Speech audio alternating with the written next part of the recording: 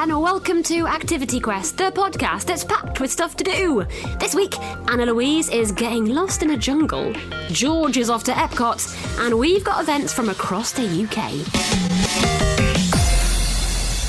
First though, Tom Hartdyke is a brilliantly eccentric plant hunter. He's travelled the world collecting exotic plants, been taken hostage in a jungle, and today is taking Anna Louise on a tour of his epic glass cactus house and world gardens that are open to the public. It features all of the exotic, poisonous and rare plants from across the planet. Where we're standing here, Anna Louise, is the ante-room, and it's just a real room full of paraphernalia. So we've got old drum kits from Great Granny. Apparently she was a great drummer in 1860 and 1870. We've got here quartups. You'll see the word quartup written on there. That was a relation hundreds of years ago who discovered nutmeg in Indonesia and caused the spice wars. He was murdered in the end by the Dutch colonies who were taking over Indonesia, and he specifically was given instructions by the Queen, the royal family at the time, to bring back nutmeg, a really rare spice.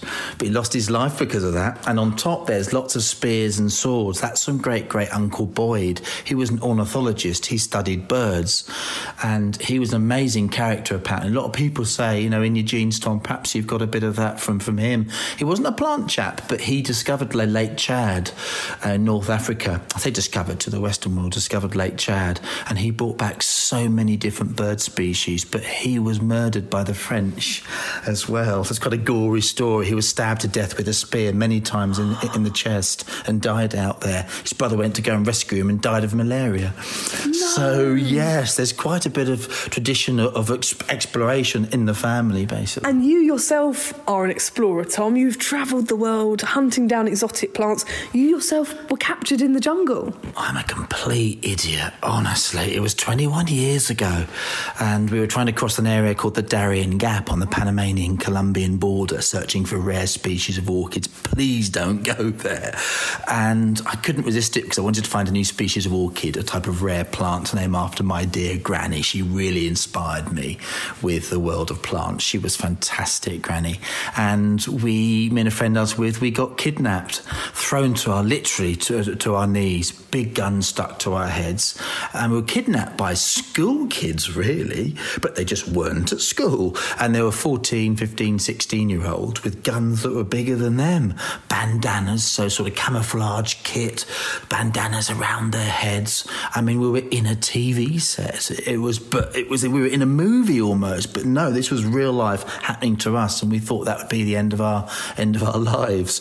And we were kidnapped for 10 months in the Colombian jungle by a group of about 700 different people that were holding us. What did they want with you, Tom? Well, they wanted, I think, money. They saw us a white face from England. Perhaps we'll get some money from them. So they wanted $5 million each originally. I was worth $5 million. It went up to 50 at one stage. I mean, wow. Look at the state of me in my shorts and holes in socks. I was worth $5 million. It was absolutely amazing. And we think they were waiting for the money to appear in a helicopter, they said. They were fantasising. They had no clue, and we knew that we were going to probably die in the end. And obviously I'm not recommending the experience, but after being kidnapped we saw some fantastic orchids. They took us right up into the cloud forest where this was exploration at its best. No human had been here before. This was an extraordinarily rare, exceptionally isolated place. It was an amazing experience. Did you get to name your orchid after your dear Granny? I found so many different types of orchid species that I collected and hang on to my rucksack. I had these big rucksacks with us that we managed to still keep, which is great. They let us have with all our things in. And I tied my orchids to the rucksack straps for half a year. I was carrying these orchids around with me, but they burnt them in the end before they released us eventually. So I never brought an orchid back.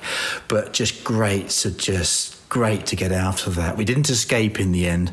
They let us go. Mum still says the only reason you two got released is I never stopped talking. please, just shut up. Let these two English guys go. So they released us and told us to get lost. We got completely and utterly lost in the swamps.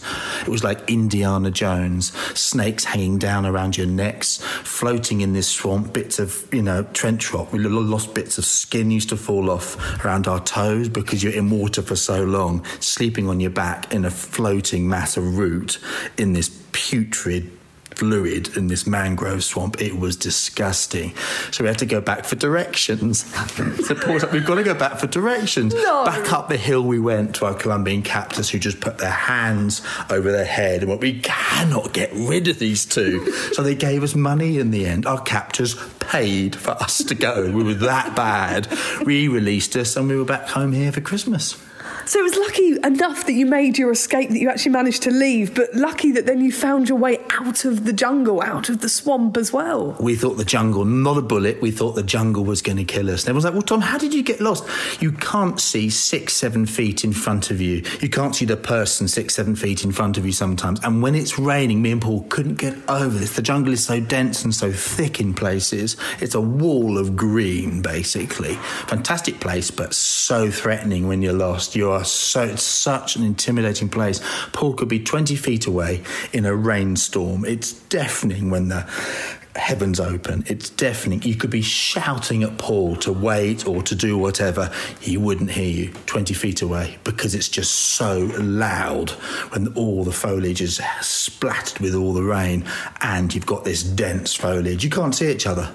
You can get lost so easily. So you have to have top-notch survival skills. Yes, of course. Yeah, we have no training in anything whatsoever, and we both should be dead. We know it. There is no way we should be alive. We have no training in anything in life, me and Paul, but we just managed to get away with it. So lucky to come back and see Granny. She gave me the biggest bear hug ever. My best friend, Granny. It was brilliant, and I did manage to find a type of nice pink snapdragon relation. It's called a penstemon, to name after her. She said, it's not an orchid, Tom, but it will do, and it's great you're not dead. What a return, what a welcome. Tom, have all of your plant hunting experiences been that dangerous? No. So I've done lots of trips to the Canary Islands, generally safer, off the African coast, administered by Spain, and brought back quite a few plants. Now, I should be clear now, it's collecting seeds of certain plants in the wild, and it's bringing back those seeds, if you're allowed to do so, to the developing garden here at Lullingston, which is brilliant. And often these plants, especially in the Canary Islands, and it's quite a tourist attraction, the Canary Islands. They're quite a well-known tourist honeypot, really. But it's amazing what can be discovered just a kilometre from where you're staying in your hotel. New species of plant, new varieties of plant that people here are really interested in seeing, and often naming new varieties of things through Kew Gardens, through the Royal Horticultural Society, who have been so supportive in what we're doing here at Lullingston. And I've managed to go back to South America, not to the Darien Gap. Mum would not let me go back to the Darien Gap, not get a second chance, but to go and give talks in Colombia, actually, and to travel 7 times to 7 different countries in South America to bring back plants, many of which are in the garden. Wow. What does it take, Tom, to be a successful plant hunter for those listening who are inspired? Simple. Enthusiasm and a bit of passion. I think you can do anything with enthusiasm and a bit of passion. You can do whatever you want in life. I have no botanical qualifications whatsoever. I'm just self-taught, as Granny was, who inspired me at a young age, with a packet of carrot seeds and a trowel at the age of 3. She said, Tom, here's a packet of carrot seeds and a trowel. You can just about walk and talk, she said. Get your hands dirty. Learn from your mistakes in the world of plants. If you don't lose plants, you'll never learn anything, and go for it. I mean, what advice is that? Amazing. And it's just going for it. I'm simplifying it a bit, yes. But, I mean, having that enthusiasm and passion, you absorb the information about whatever you're doing in life, whether it's for me with plants, where you can and shouldn't go when you're travelling, what equipment to take with you. You just do it because you're passionate about it. And for me, the home is my rucksack. If I'm a snail, that's my shell. The rucksack has everything in it. You get on a plane, you get on a ferry, you get in your car, and you can plant hunt, even locally. There's loads of places where are based in Kent I've never been to, nature reserves to go and see plants. I haven't got to go into the middle of nowhere, but above all, it's amazing what you can still discover around the world and in the UK. There's so many species of plant out there still. I'm ducking under almost a fan-like plant that sort of looks like bird feathers above my head. And I'm making my way over, scurrying behind Tom, who's spotted something rather large, rather unusual looking. I love this. This is called the toilet paper plant. What? It's got these amazing felty, sort of silvery, whitey leaves. And on the underside of the leaf, as well as on the upper side of the leaf, they're quite furry. So they used to be used as a substitute for toilet paper in the wild where it comes from in India. It wouldn't be brilliant toilet paper. And it's got a few ants on it, so that would add to a problem, I think. Do you know what it feels like? I'm just stroking it now and it's so soft. It feels like my dog's ears, my Labrador's ears. It looks a bit ear-like as well. That's a funny creature. It's a new species of something that hasn't been discovered yet. Some sort of dragon ear for that one there. But they're amazing things. But I love plants and I love the stories that plants have got. And that's why I grow so many of these things, because they look amazing, but they've often got a great story too. And Tom, as an adventurer, as an explorer, it's in your genes, it's been passed down to you through your ancestry. Where are you heading next? Where are your next adventures and where are your next plans going to take you? Devon and Cornwall. Oh, very exotic. What have you got going on? It's the Gulf Stream that's down there. We get that as well here in Kent, but the full effect of the Gulf Stream is down the Atlantic, coming off into the southwest of the UK, so you can grow so many more different plants that we can't grow here. Just 4 hours away, but trip to the Scilly Isles off Penzance, St Michael's Mount. Beautiful. I can't wait to go there, and I'm really getting into these staycation holidays this year, especially where lots of exotic locations are for plants. And what will you be spotting? Oh, there's things called puyas, P-U-Y-A, a very prickly bromeliad relation. So it's related to a pineapple and air plants that hang off the trees. So at St Michael's Mount, they've got fantastic examples of those. I'm green with envy. You're going to get your backpack on, you're going to get your hat on and your binoculars. Absolutely, and hopefully there shouldn't be any Colombian gorillas there. Thanks, Anna Louise. Now remember, you can leave us a 5-star review wherever it is you're listening to this, or get in touch at funkidslive.com/activityquest. Here's what else is happening across the UK. Thanks, Bex. The latest issue of BBC Top of the Pops magazine is here, and it's an amazing bumper special. Grab yourself 5 awesome gifts, including a cute pineapple photo holder, cool nail polish, sparkly star hair clips, and cactus slime. Then get set for a pamper sesh by making your own bath fizzers and find out some amazing friendship tips from superstar Billie Eilish. Plus, every issue includes a mini mag full of brilliant puzzles and crazy quizzes. It's all inside BBC Top of the Pops magazine, which is out right now. As for stuff happening around the country, the London Philharmonic Orchestra is welcoming families back to Royal Festival Hall for the next Fun Harmonics concert on Sunday, the 7th of November. Hear the LPO in full flight playing selections of their favourite pieces. Tickets start from just £8. lpo.org.uk is the place to go to find out more. And remember, the 5th of November. It's Bonfire Night on Friday, and there are loads of fireworks displays around the country. Leeds Castle in Kent is home to the biggest display in the southeast, combining fireworks and projected moving images. Of course, there's likely to be events near you too, and remember, however you decide to celebrate, stay safe. Explore an after-dark trail through habitats of owls, geese and otters. Walk past reed beds, lagoons and the grazing marsh to see larger-than-life illuminations of iconic wetland wildlife at Wetland Wildlife Trust in London. Dance under rainfall lights, skip along with fireflies and play in the blue waters of an immersive light tunnel too. wwt.org.uk to find out more. It's on until January 9th. And be part of a live theatrical treasure hunt with Percy the Park Keeper as you help him get his animal friends ready for winter at Chiswick House and Gardens. Forest School meets puppetry and world-class theatrical storytelling in this clue-based adventure. Bring your wellies and prepare to solve those clues. Tickets from £20 for adults and £15 for kids. It's on until November 14th. Just search Chiswick House and Gardens.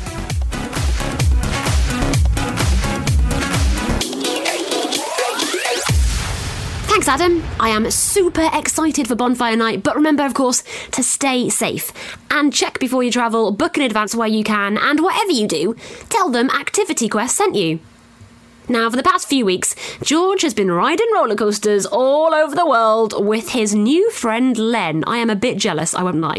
Len Tester is a theme park ride expert, and today we're off to my favourite Disney place. It is Epcot. Len Tester's Ultimate Theme Park Rides. Okay, it's time now to welcome back Len Tester, our theme park expert, for the latest edition of Len Tester's Ultimate Guide to Theme Parks. He's talking about some of the world's best attractions based on his expert knowledge, but also some real science and data as well. We've got a leaderboard going on with some of the biggest and best rides, and it's time to find out which attraction is going to be taking a place on the leaderboard today. Today, George, we're going to the United States, to Florida, and we're talking about Soarin', which is in Future World in Epcot in Walt Disney World. So, Epcot, let's start there because this is a really different theme park, right? It's not your usual Disney-style theme park, is it? Epcot's not your usual Disney park in that it's separated into two distinct halves. The first half is called World Showcase, and it's a set of pavilions dedicated to a dozen different countries from around the world. But the one that we're talking about here is called Future World, and it's dedicated to science, technology, and imagination. And the ride here, Soarin', that we're talking about, is in this pavilion called the Land Pavilion, and so it's a hang glider experience around the world. It's a theme park, but it's based in science and it's based in technology, and the attractions there are all about building things or how things were built or what the future might be. And it's a fascinating place, and it's very different to, I think, anything that we've got in the UK. So if you haven't been, maybe have a little look online, have a YouTube, because it's very big and it's very interesting. And this attraction, Soarin', how does that fit into the kind of the theme of Epcot, Len? It fits in two ways. One is that part of the theme of Epcot is bringing people together. Right, so how we're all connected. The second part of it is it's in this pavilion called the Land Pavilion, which is focused on the environment and nature. And so as part of Soarin', you are in a hang glider that goes through different scenes around the world, starting with polar bears in the Arctic. Imagine you're in a hang glider going over the Arctic Ocean, and you can see icebergs and ice floes, and on those icebergs and ice floes, you can see polar bears frolicking, and in the distance, you can see whales jumping and glaciers calving and things like that. That's the start scene of it. You also go through different waterfall scenes in South America. You see man-made marvels like the Great Wall of China. You see the Eiffel Tower in Paris. And as you're going through these scenes, when I say you're on a hang glider, you're actually in a row of seats that starts off at ground level, but then ratchets up to be 2 stories in the air. So your feet are actually dangling in front of a giant IMAX-like theater screen. And so it really does feel like you're in a hang glider going over these places. Not only that, but Disney will occasionally pump in different scents. Wow. So if you're going through the forest, you might smell trees and so on. So this is like a real sensory experience. It's literally like you're not just flying through the world, but you're experiencing things through not just your sights, but you're smelling amazing things as well. Everyone who goes on Soarin' loves Soarin'. So this is really one of the most popular attractions in one of the most popular theme parks in the world. So you know it's going to be a good one. Okay, let's get down to the serious part now. We need a score for the leaderboards. So the criteria is fun and it's innovation. And what are you going to be giving it? I'm giving it a 9 out of 10 for fun. I think it's a great ride and everyone loves it. And then an 8 out of 10 for innovation because there is really nothing else like it anywhere else. That is a big score. And for a ride, which as you say, Len, it's nearly 20 years old, but it's still very innovative and fresh and different. 17 out of 20. That's awesome. That puts it 3rd place in our leaderboard at the moment, just behind the Jurassic World roller coaster, and at the top of the leaderboard, it's Animal Kingdom's Kilimanjaro Safaris. But 3rd place is pretty good. And what can possibly top the Kilimanjaro Safaris? Can anything? Well, we'll find out in the next installment of Len Tester's Ultimate Guide to Theme Parks. Len, thanks for now, and we'll see you then. Thanks, Len, and thank you to George as well. And just like that, we're done. We've given you stuff to do, and now it's your turn to go and do it. Remember, there are loads of episodes of Activity Quest that you can go back and listen to any time you like. If you're after some more suggestions, just scroll back in your podcast app and pick an episode you fancy. Whatever you do and however you do it, tell us at funkidslive.com/activityquest. And remember to rate, review, and follow this podcast wherever it is you're listening to it. I'm Bex, and this has been a podcast from the UK's children's radio station Fun Kids. Listen to me on your DAB digital radio, online, on the free Fun Kids mobile app, and on your smart speaker. Just say, play Fun Kids, every weekday from 4 p.m. See you then.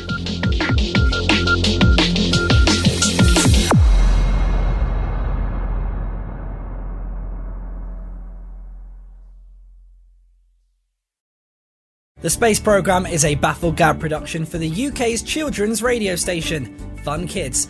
You can listen to Fun Kids all day on your DAB digital radio, on your smart speaker by saying Play Fun Kids, and on the free Fun Kids mobile app. You can also listen online and play loads of games, quizzes, as well as find out the latest news at funkidslive.com.